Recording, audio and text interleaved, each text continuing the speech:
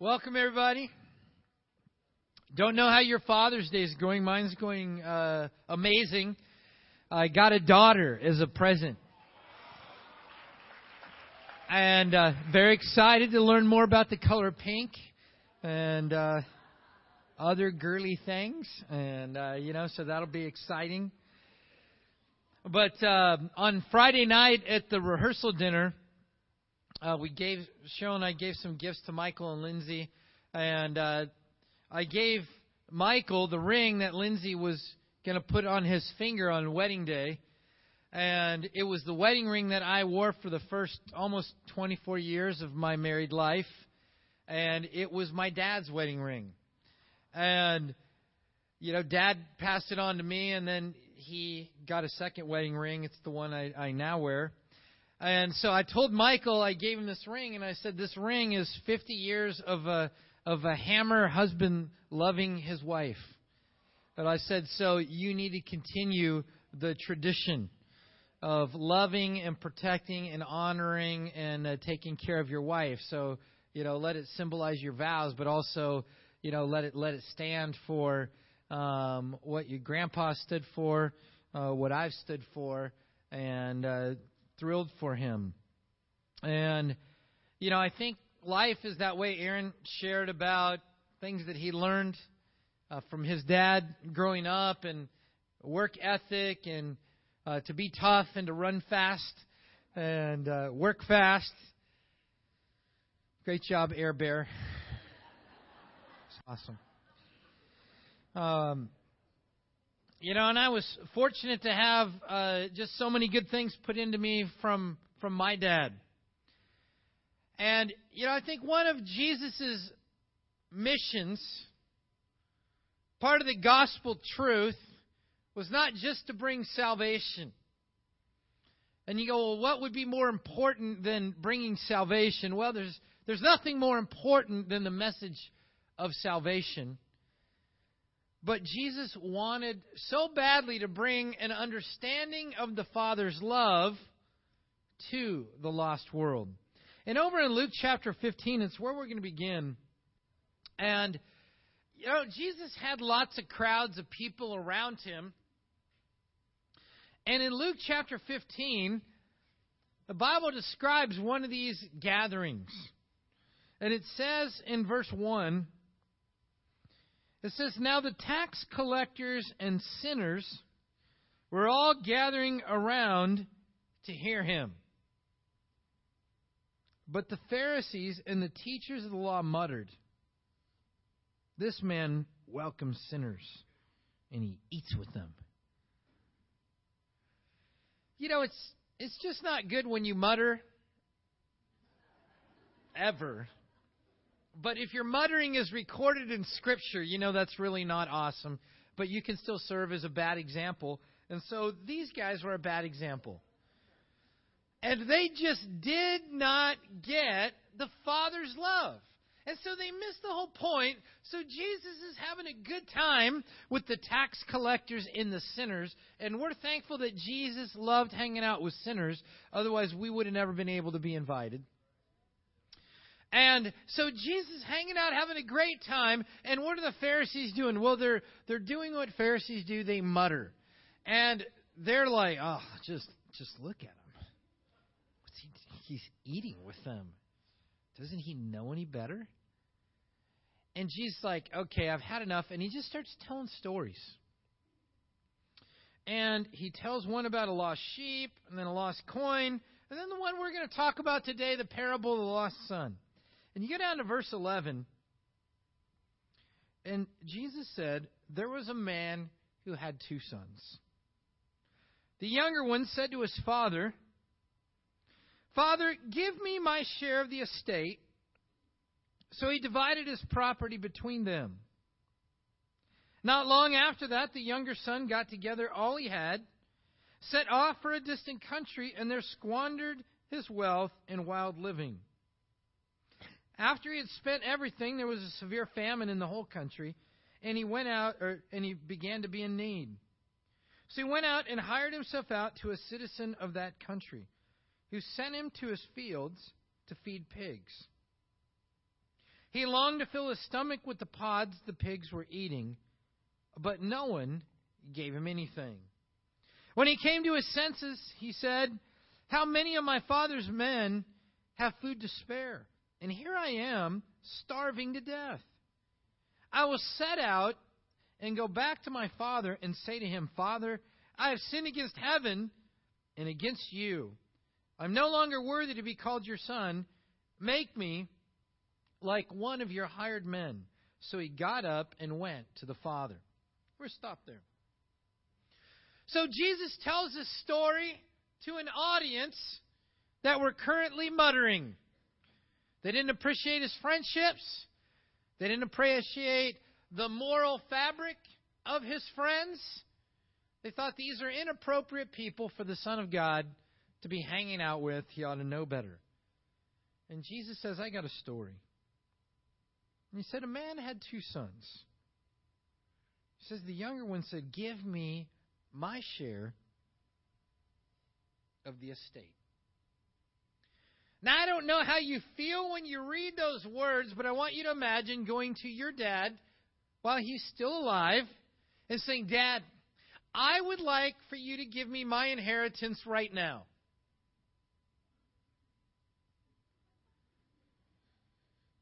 Maybe the father would say, "I'm not dead yet." He says, "Well, you will be." It's for the Monty Python fans out there. Bring out your dead. You're like, what an inappropriate conversation. You're like, what is this younger son's problem? You got to be kidding me.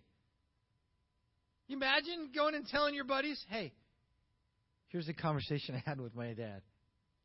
He came home from work and I said, 'Dad, give me my inheritance right now.'" Be like, "Oh, that's ridiculous." And even how he possesses it. "Give me my share. Mine." You say, who? Who on earth would ever look at God and all of the time that God gives, all of the money, resources, life, energy, health, talents? Who would ever look at God that gives us all of that and say, "God, give me my life. Give me what I've earned. It's my life. It's my time. It's my money. It's my work. It's my life, my hobbies." None of us would ever do that, would we? You find yourself in this story right away. And that's exactly why Jesus told the story. We live in an entitled society.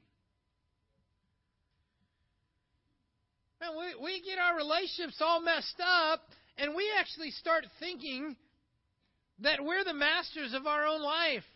That what we actually have because we're so awesome. It was our great education. It was our great work ethic. And therefore, I deserve all that I have.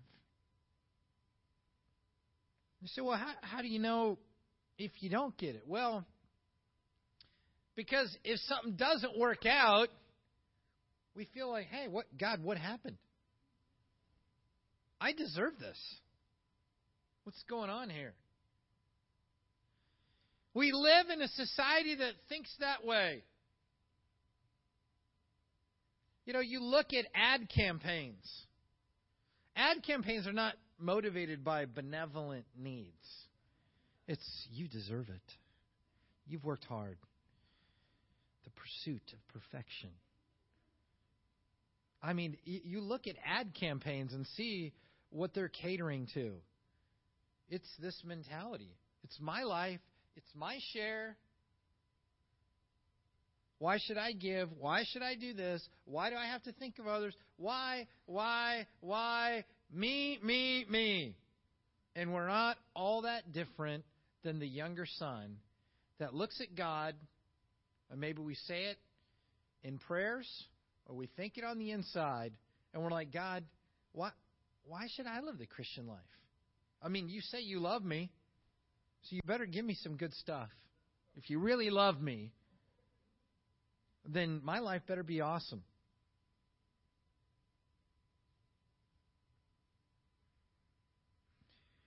You know, Jesus knows how the human heart works. And he tells a story purposely to connect with you and me. Give me my share of the estate. You know, what's amazing about it is what we read next. So he divided his property between them. Like if you were God, is that what you would have done? If your son or daughter comes to you and says, hey, I'd like my inheritance right now, are you going to go, sure, let me write the check? There you go. Now, the conversation is going to go differently, isn't it? You're like, who do you think you are? No. I'm going to spend it all. You get nothing. Not a zip zilch. How about that? No, it's like we're going to react differently. But that's why Jesus is telling the story. Because God said, okay. And right about there, we can all make a mistake in our theology thinking that because God did this, because God allowed it, because God would let us go down a self-centered path, that He's fine with it. That because God did not put up a roadblock, that it must be okay. No. I don't think God ever felt good about it.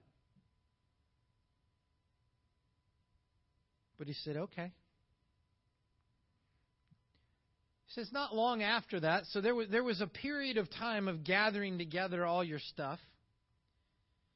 And it says, then he went off for a distant country and there squandered his wealth in wild living. Again, Jesus chose his words very carefully. And because it stands out, squandered his wealth in wild living. Then you say, what would all be encompassed with squandering wealth in wild living? Well, everything that you could imagine. But self-centered living goes into this category. Because God didn't give us His wealth to squander it on ourselves. God gives us resources to do His work. And yet the son goes off and squanders it in wild living. I say, well, what happens? After he had spent everything, there was a severe famine in the whole country, and he began to be in need. Doesn't that statement hit you like a ton of bricks? But you know what? When God gives us His resources, we never think, that there's going to be a famine. You know, saving for tomorrow is just not a fun concept when you can spend it now. I mean, God's given me this. He's given my time. He's given me resources. He's given me money. He's given me talents. It's like, why hang on to any of that for tomorrow? No, use it now. Live life to the full. Look out for number one. Oh, tomorrow's going to be fine. And then there's a famine. You say, what's a famine? It's whatever goes on in your life that is so severe, it's beyond your control, and there's absolutely nothing you can do about it. That's a famine.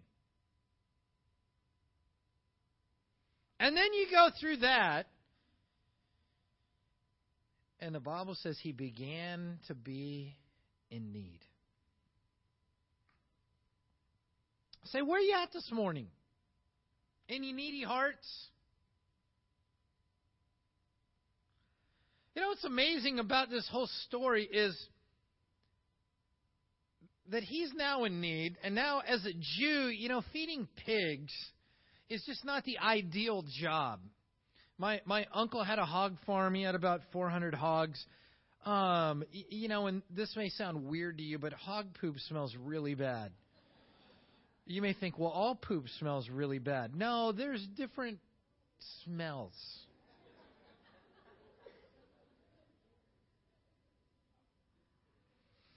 Dealing with pigs in general, when you are a Jew not allowed to eat or touch pigs, is also a very humbling situation. But famines lead us to places that we just go, I never would imagine in a million years that I would be doing this. And then it says, powerfully, when he came to his senses. You say, why did Jesus say when he came to his senses? Do you think he was clued out? He just didn't understand? Exactly. We are so well educated. We know so many facts. We know so much knowledge. The internet's amazing. I don't know how you are, but one of the things with the internet is sometimes I just think things. And I just wonder. I wonder, how big is this country? And I go, you know what? I can check instantaneously on the internet.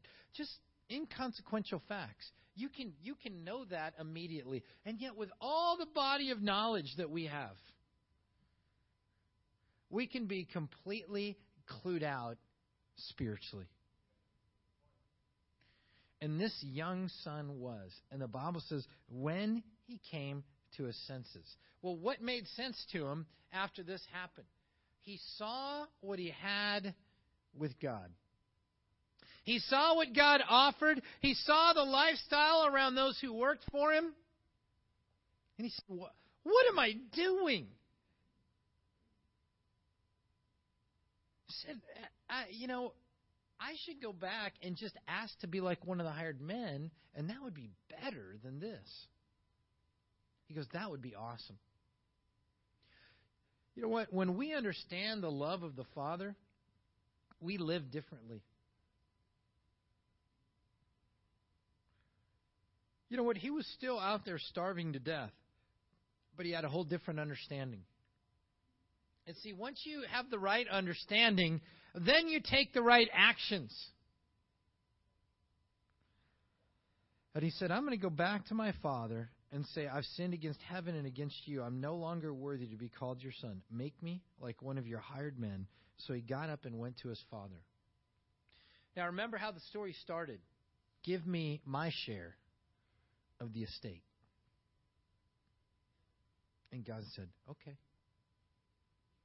Would you have the courage, the confidence, and the humility to make that journey back home after those events? You see, it's the journey back home of why Jesus is telling the story. And go ahead and mark this spot in Luke 15 and turn over to Hebrews chapter 4.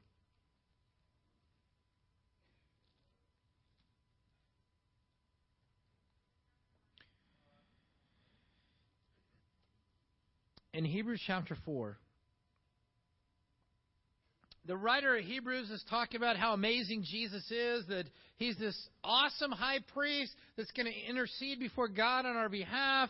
And then you get down to verse 12 and 13 in chapter 4, and it talks about how the Word of God, it cuts deep, and it's living, and it's active, and it uncovers our life before God, and we're exposed, and we're uncovered and laid bare, and we're going to have to give account.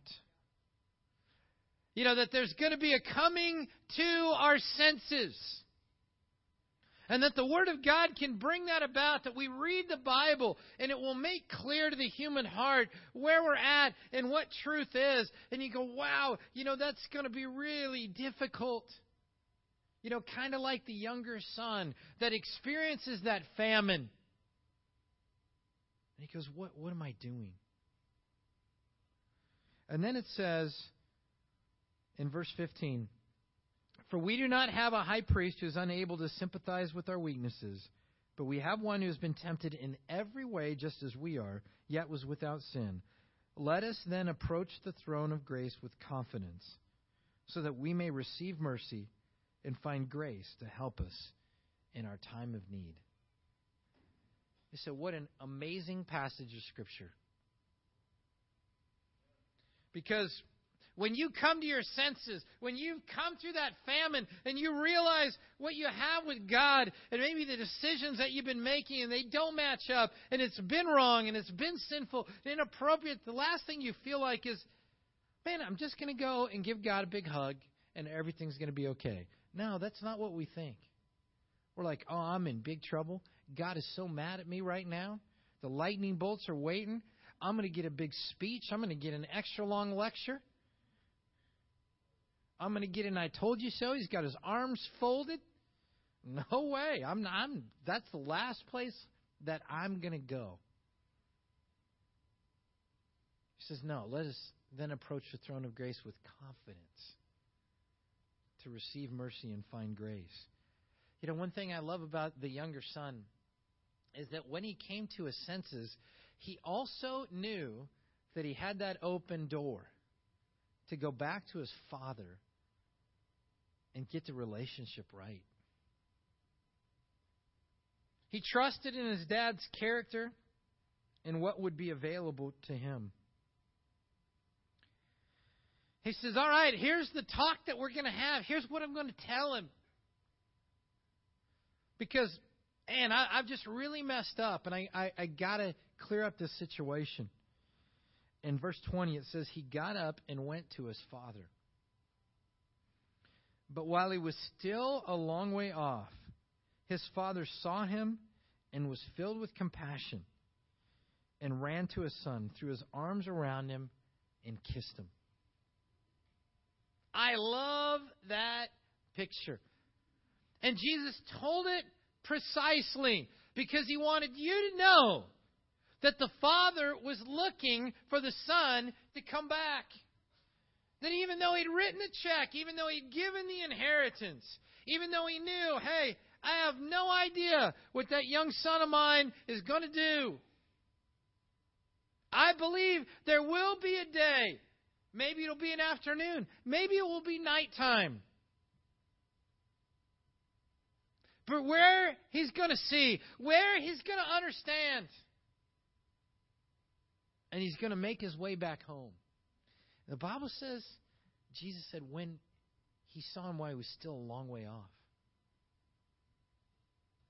You do not see somebody a long way off unless you're looking a long way off. And Jesus said, here's the Father's heart. He didn't wait on the porch. He ran to him. He was so fired up. And the son begins his speech. Father, I've sinned against heaven and against you. I'm no longer worthy to be called your son. The father interrupted him. He said to his servants, quick, bring the best robe and put it on him, a ring on his finger and sandals on his feet. Bring the fattened calf and kill it. Let's have a feast and celebrate, for the son of mine is dead and is alive again. He was lost and is found. So they began to celebrate. You know, God interrupted his son's speech. Because, see, the speech was, you know, I'm no longer worthy to be called your son. Make me like one of your hired men. God didn't let him even get to that part. He said, yeah, I've heard enough. Let's have a big party. It's the heart of God. He's so excited. Why? Because God's big picture was the son that was dead is now alive. I've got him back. The relationship's there. And the father was fired up. So as they killed the fattened calf, not a salad. I'm just saying when God is fired up, he ate beef.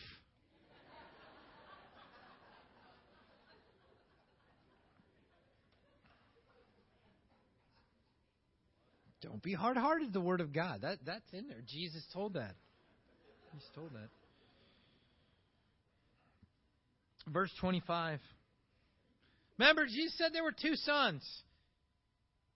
You know what's amazing is that really the point of the story isn't even the first son. It's the second. It says, meanwhile, the older son was in the field. When he came near the house, he heard music and dancing. So he called one of the servants and asked him what was going on. Your brother's come home, he replied, and your father killed the fattened calf because he has him back safe and sound. The older brother became angry and refused to go in. His father went out and pleaded with him. He answered his father, look, all these years I've been slaving for you, and you never disobeyed your orders.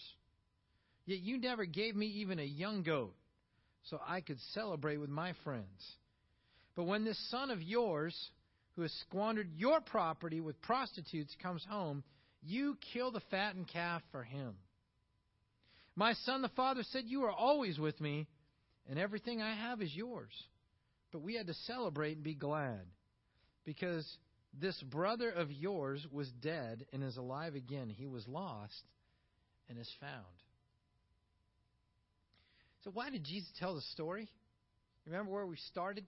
Jesus was having a good time. He was eating with tax collectors and sinners, and the Pharisees muttered. Who are the mutterers?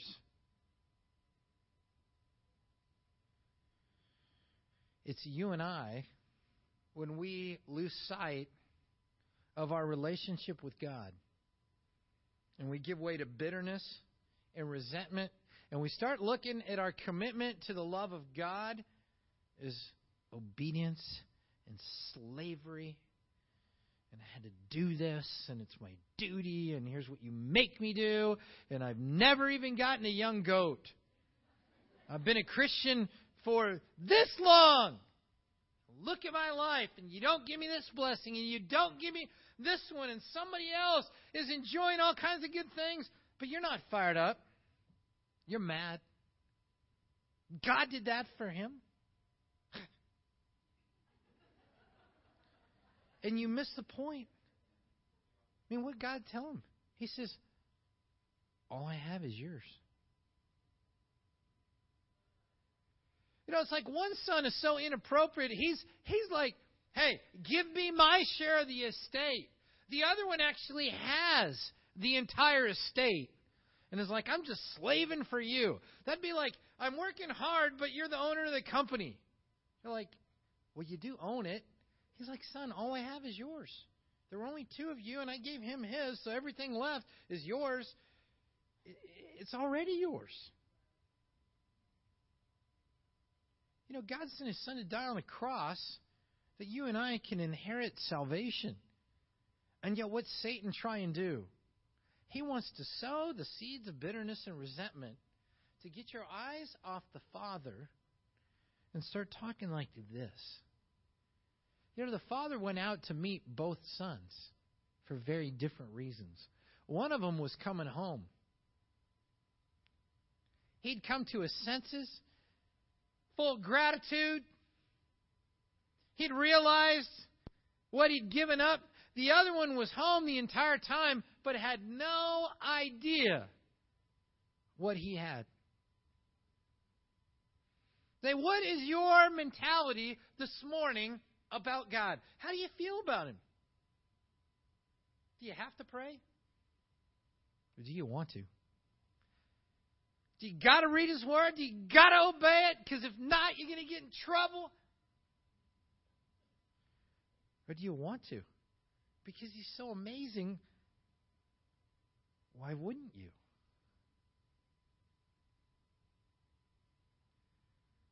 Do you see what you have? Or are you bitter about what you don't have? See, Jesus told the story so that you and I could connect. He didn't say 3 sons. He didn't say 2 sons and a daughter. He said just 2. Because you're going to find your heart in there somewhere. And the question this morning is, have you come to your senses? How is your relationship with your Father in heaven?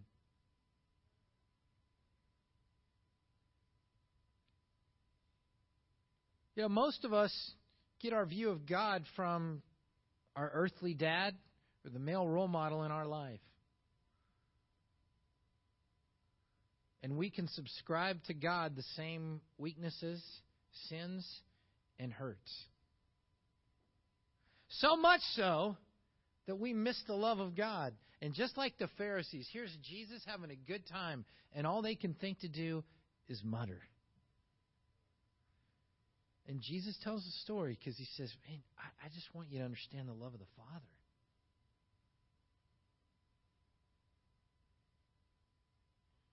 Their view of God was that a righteous, holy man shouldn't spend any time with sinners.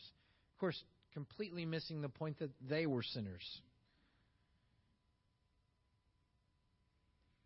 As he's telling the story this morning to you, it's Father's Day. We have an amazing Father in heaven. What's He want you to know? How much He loves you. How much He's in your corner.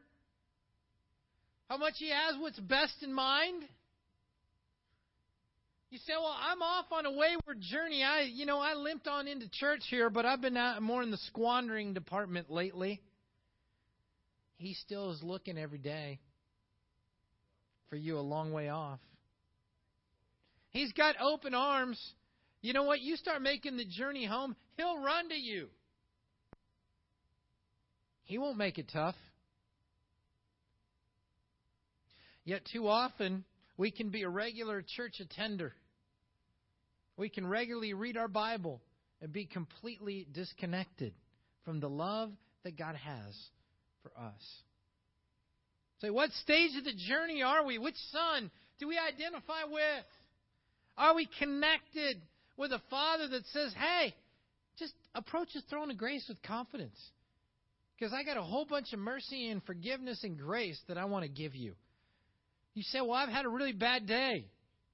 God's like, well, then I got extra. God doesn't give just enough. He's got lots. God says there's a party waiting to be happening. But He gives us the freedom to make decisions that will take us to a distant land. But He's got arms waiting for the journey to come back to Him. Say, what will it mean for your life? As you leave today, you'll continue on your journey. Remember the words of Jesus. Why did He tell the story? So that we would all be in our right mind. You ever had anyone tell you, you are out of your mind. You have lost your senses. That's really kind of the point of the story when it says when He comes to His senses. That means He lost them before. There's just times in life that's where we're at. We're just clued out. We lost it. We lost our senses. We're good people, but we made dumb decisions. And Jesus says, all right, you can find them again. And then come on back. God's an amazing Father that created you exactly the way you are. He's so proud of you. And He loves you on your best days and on your worst days. And I pray for each one of us to end up safely at home with the Father, connected and in our right mind with the right understanding of the love that the Father has. On Father's Day, as we celebrate with fattened calves all over Santa Clarita, we'll connect with the Father. Be thankful for our earthly dads, but be thankful for God Almighty that made you and wants to have a relationship with you. Let's enjoy the holiday today, but let's give honor to God Almighty who loves us as the perfect dad. Amen? Let's stand on up and close in a